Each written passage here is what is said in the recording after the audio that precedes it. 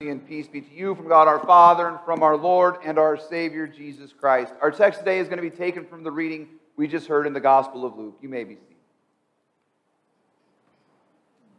We begin today with the word of prayer. Almighty Father, we give you thanks this morning that you have sent Jesus to us, to heal us, to save us, to set us free. Lord, we come to you today from a world that is filled with bondage and hurt and pain, and we pray that you would teach us, Lord, how to be your agents of love and mercy in this world, even as you have shown us your love and your mercy. But now, Lord, grant us your Holy Spirit as we hear your word and guide us so that the words of my mouth and the meditation of all of our hearts would be pleasing in your sight. O Lord, our rock and our redeemer. In Jesus' name, amen. When you hear the title, The Good Samaritan, what comes to mind? Or maybe better said, who comes to mind? What sort of person do you think of when you think about the Good Samaritan? My guess is that we think of somebody doing some sort of random act of kindness, right? Like you see a car broken down on the side of the road and somebody goes out of their way to pull over and help the person out who is in need. Or Boy Scouts helping little old ladies cross the street. Or church members noticing that their pastor's car hasn't been washed in a very long time and taking it upon themselves to go and wash that car. That's what Good Samaritans do. Amen. That was a short sermon. That worked out pretty good. Just kidding. Don't wash my car. But I do think when we think about the Good Samaritan, our heads go to random acts of kindness.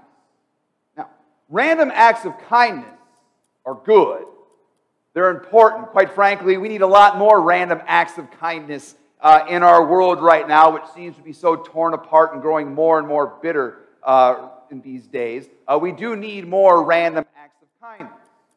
They're good. They're heartwarming. They're inspiring. They're helpful. They're the right thing to do. When you see somebody in need, it's important for you to go out of your way and help that person out. However, when Jesus tells us the story of the Good Samaritan, I don't think he's telling us to commit random acts of kindness and helpfulness. I don't think that is why Jesus tells us this parable today. And in fact, I don't think Jesus tells us this parable so that we can think more about how we can be doing more random acts of kindness. So the question I want us to think about today as we go through the parable is, who should I be thinking about in light of this parable? Who does this parable point me toward? Now, before we get into the parable, I'm going to do a little bit of background work to help you understand the setting in which Jesus tells this parable. It's going to take a little bit of time, so bear with me, but there's a lot of important things we need to think about as we arrive at this parable. First, this parable is told in Luke's Gospel. And at this point in Luke's Gospel, Jesus has been going around and he's been doing a lot of wonderful things. He's been teaching that he has ushered in the reign of God into the presence of these people. He's forgiving sins, he's healing diseases, he's casting out demons, and he's teaching people how to follow God's will. The wonderful thing. And as Jesus is doing this, he's gaining quite a following. But you might say it this way: the people who are following Jesus are, quote unquote, all the wrong people. It's the poor, it's the marginalized, it's the uneducated. It's those who you're probably not going to invite over for dinner that Jesus wants to have dinner with. Tax collectors and sinners. And these are the people who are listening to Jesus. These are the people who are trusting Jesus and following him. On the flip side, the people who should get it, the theologians, the seminary professors, the pastors, the powerful religious leaders, the wealthy people in the culture, everybody who is successful in getting it right, they're not listening to Jesus. They doubt him and they don't trust him. And so this is creating quite a divide among the people who are listening to Jesus. Well, Jesus, realizing this, one day has this wonderful little prayer that he prays in front of everybody. He says this: I thank you, Father, Lord of heaven and earth, that you have hidden these things, the things that I'm teaching and doing. You've hidden these things from the wise and understanding, and you've revealed them to little children. It's a very sweet prayer for little children and for all the people who are getting it. But the prayer is also a very nice dig at the powerful, wealthy pastors and church leaders and all this kind of stuff, the theologians. So they're pretty put off by this. they're upset by Jesus' comment. I don't know if you know this about theological people, like pastors and such, but they don't like being talked back to. They don't like being put in their place, even by Jesus. And so there's one man among the crowd who is a lawyer. Now, not a lawyer who goes to court to fight for people, but more of like someone who is an expert in the law of the Bible, an expert on the Old Testament command. He's what you might call a theological lawyer, which is frankly the most terrifying phrase in the English language. He hears Jesus say this and he's upset, so he wants to kind of pick a fight with Jesus. So he comes to Jesus and here's the encounter. It says, "Behold, a lawyer stood up and put him to the test, saying, 'Teacher, what shall I do to inherit eternal life?' He said to him, 'What's written in the law? How do you read it?' The man answered, 'You shall love the Lord your God with all your heart, and with all your soul, and with all your strength, and with all your mind, and your neighbor as yourself.' Jesus said, 'You have answered correctly. Do this, and you will live.'" Now, already there's a couple things worth pointing out in this conversation. Luke is a very brilliant author in the way he writes. And the way he sets the stage by saying that the man came to put Jesus to the test. It's only the second time in his gospel he's used that phrase. This is only the second person in Luke's gospel to put Jesus to the test. The other person to do it was the devil when Jesus was in the wilderness. In other words, Luke is letting you know this religious leader, this lawyer, is not coming to Jesus on neutral terms. He's challenging Jesus. He doubts Jesus. He wants to undermine and discredit the Lord. Further, what's interesting here is the way in which he sort of asks and answers the question, "What must I do to inherit eternal life?" And Jesus says to him, "What does the law say to you?" Now, when Jesus says the law there, we got to do a little bit of work here, so I hope you bear with me. But when we refer to the law there, Jesus isn't saying something like this: "What are the instructions or the rules that are written in the Bible?" When he says the law, he's referring to the Torah. The law is a technical term for the first 5 books of the Bible: Genesis, Exodus, Leviticus, Numbers, and Deuteronomy. Okay? So when Jesus asks him the question, "How do you read the law?" he's saying, "How do you understand the first 5 books of the Bible? What do you think the first 5 books of the Bible would teach you in terms of inheriting eternal life?" Now, as you go to read the first 5 books of the Bible, what do you find there? Are there laws and commands and rules? Yeah, like a lot of them. But that's not all that's there. In fact, when you read the first 5 books of the Bible, you realize it's actually a story. It's a historical account of what God has done. It's the account of how God created everything, how humanity ruined God's creation with their sin, okay? And how God decided by His grace not to bind humanity to death, but to send forth a Messiah or a Savior who is going to forgive and save His creation. God decides to do this by selecting one particular family or nation from this world. He chooses a man by His grace named Abraham. Now, what did Abraham do to deserve this decision? Nothing. He was a pagan sinner. And God chose him to bring forth the Messiah from his family line. So you have Abraham, Isaac, and Jacob. From Jacob's descendants, we get the tribe of Judah eventually, and then it's from the tribe of Judah that Jesus comes. But the whole story is really about God's gracious choice to save Abraham and Israel and to give them all of these wonderful gifts by His grace alone. This is a weak, sinful nation that keeps rebelling against God, that keeps getting thrown into slavery, that keeps having all of these problems, and God remains patient and faithful to them.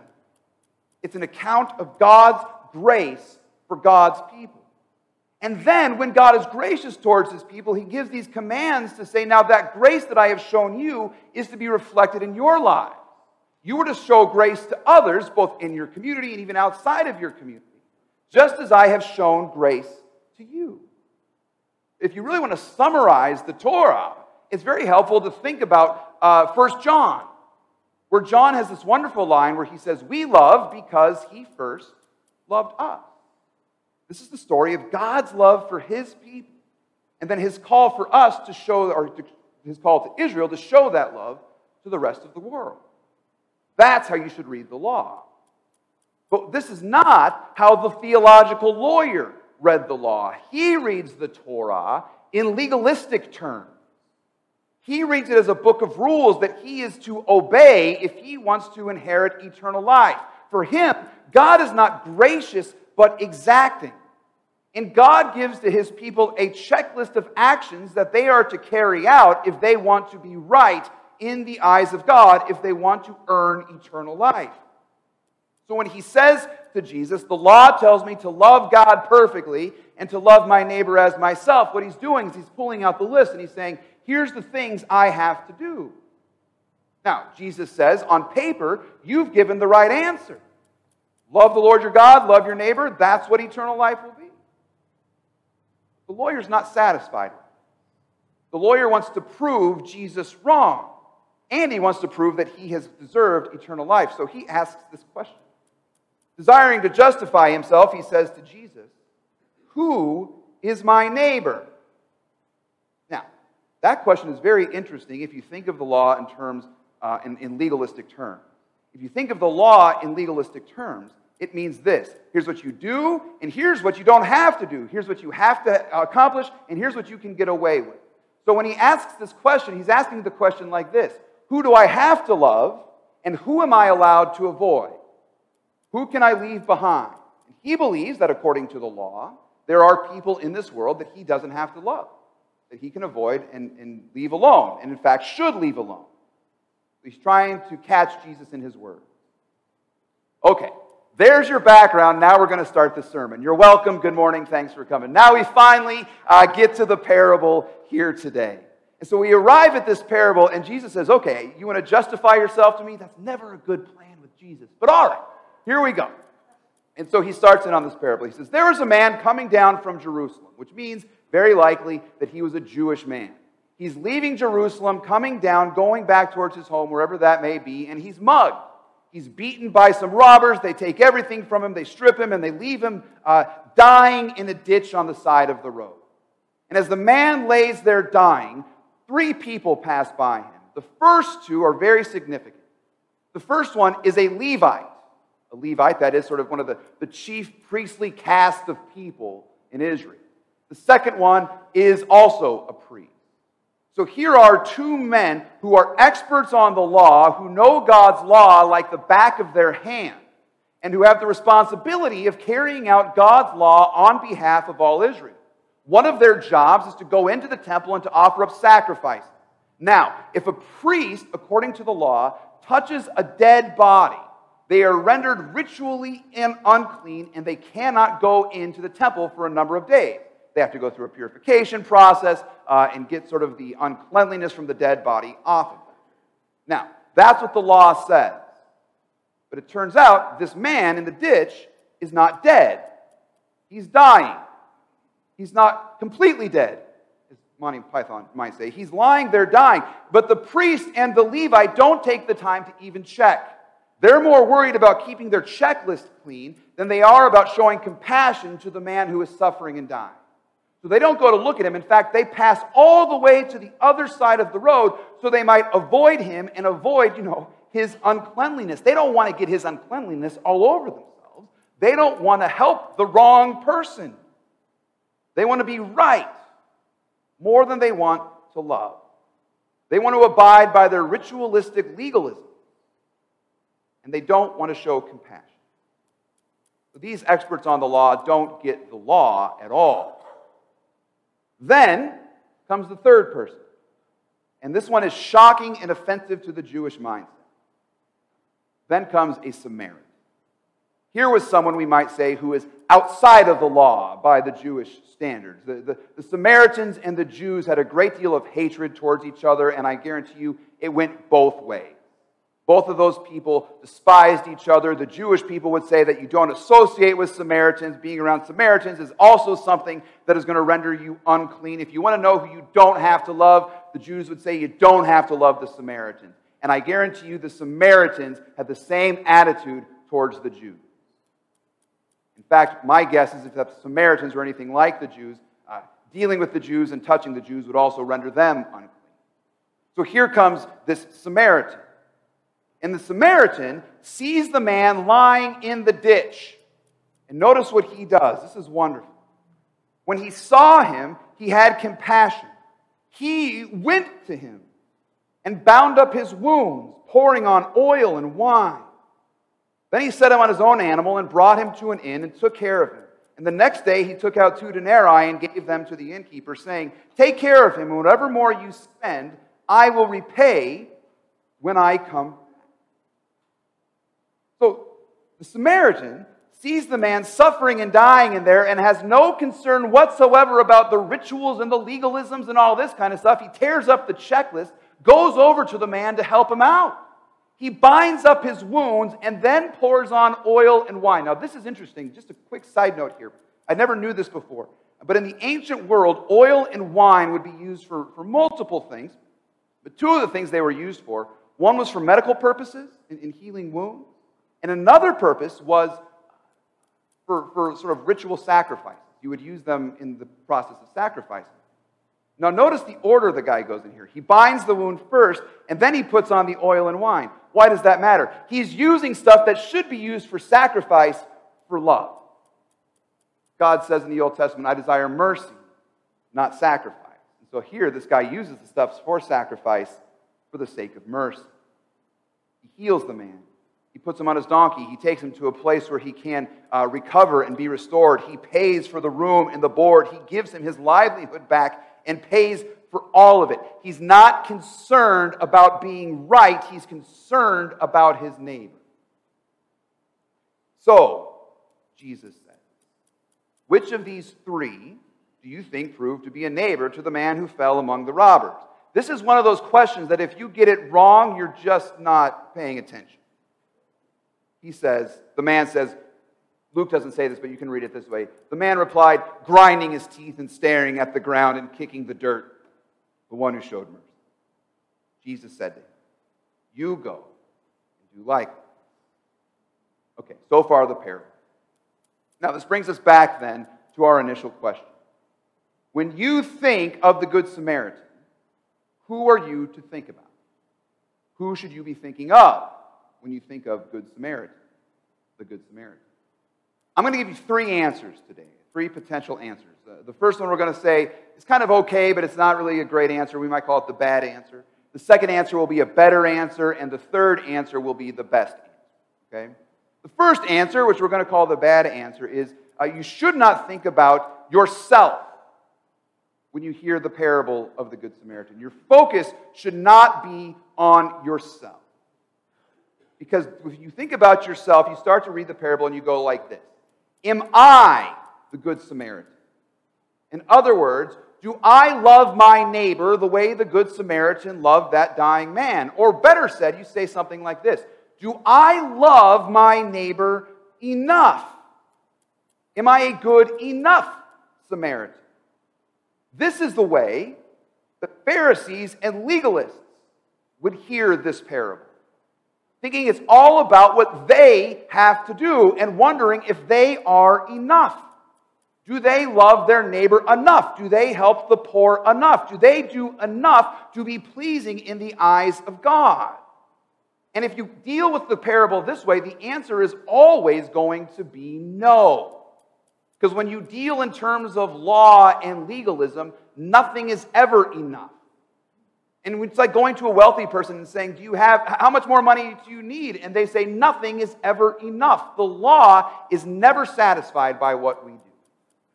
And so if you read it this way, dealing in the economy of enough, this parable just leaves you for dead. And that's why it's not an entirely bad answer.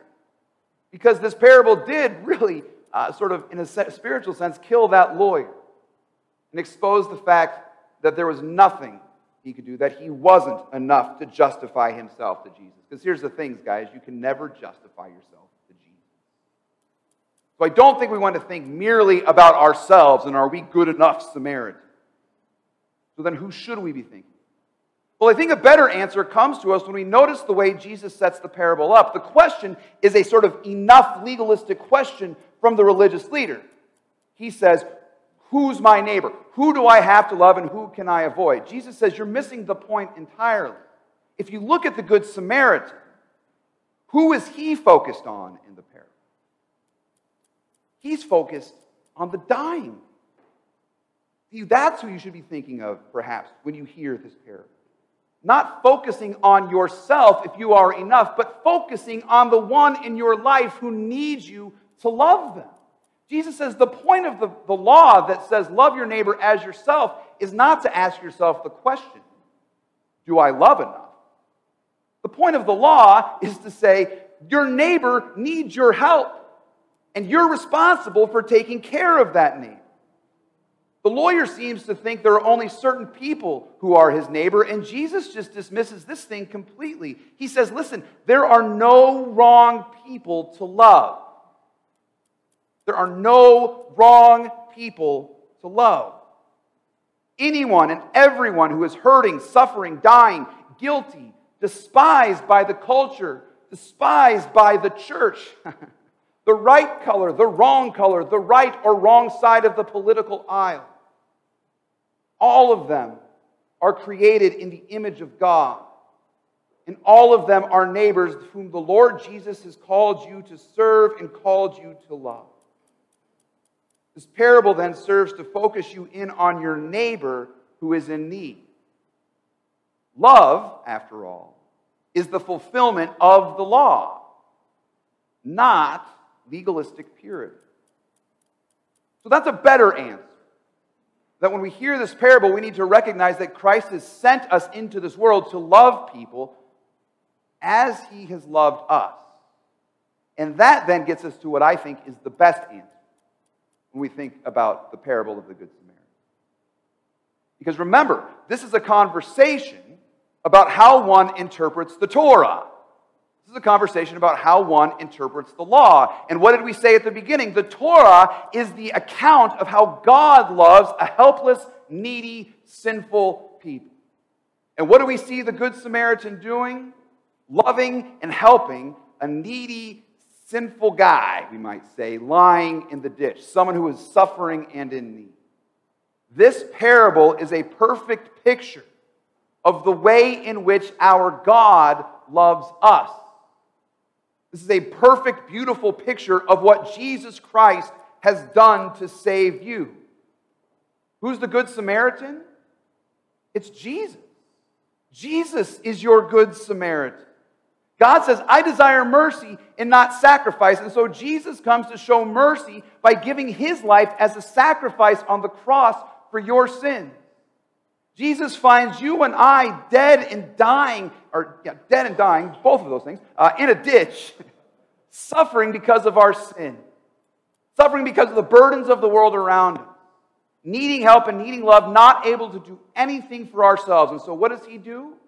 Jesus comes and He picks us up, taking all of our impurities upon Himself. He heals us of the wounds that we have caused and that others have caused by His mercy and His grace. He carries us to His home where He lays us down on a bed so that we might be healed, and He pays the price with His own blood so that we have a place where we are healed and redeemed and set free forever. He saves you. He heals you. He forgives you. He pays everything necessary for everlasting life. So that if you want to justify yourself to Jesus, the best thing for you to do is to be helpless and dead.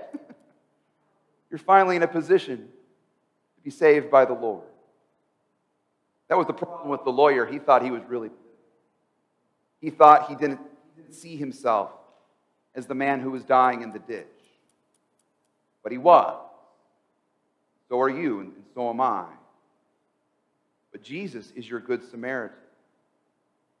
So that when you hear about Good Samaritans, you think of Jesus, who has saved you from the ditch, forgiven all of your sins, and given you everlasting life. He is your Good Samaritan. Amen. Let's pray. Almighty Father, we give you thanks for your word, which is deep and rich, and draws us in and points us to your Son, Jesus. We pray this day, O Lord, that you would teach us constantly to trust in you, knowing that you are our Good Samaritan, who heals and saves us. Now, Lord, we do pray that you would help us to love as you have loved us, always knowing that your love for us is unfailing. In Jesus' name we pray.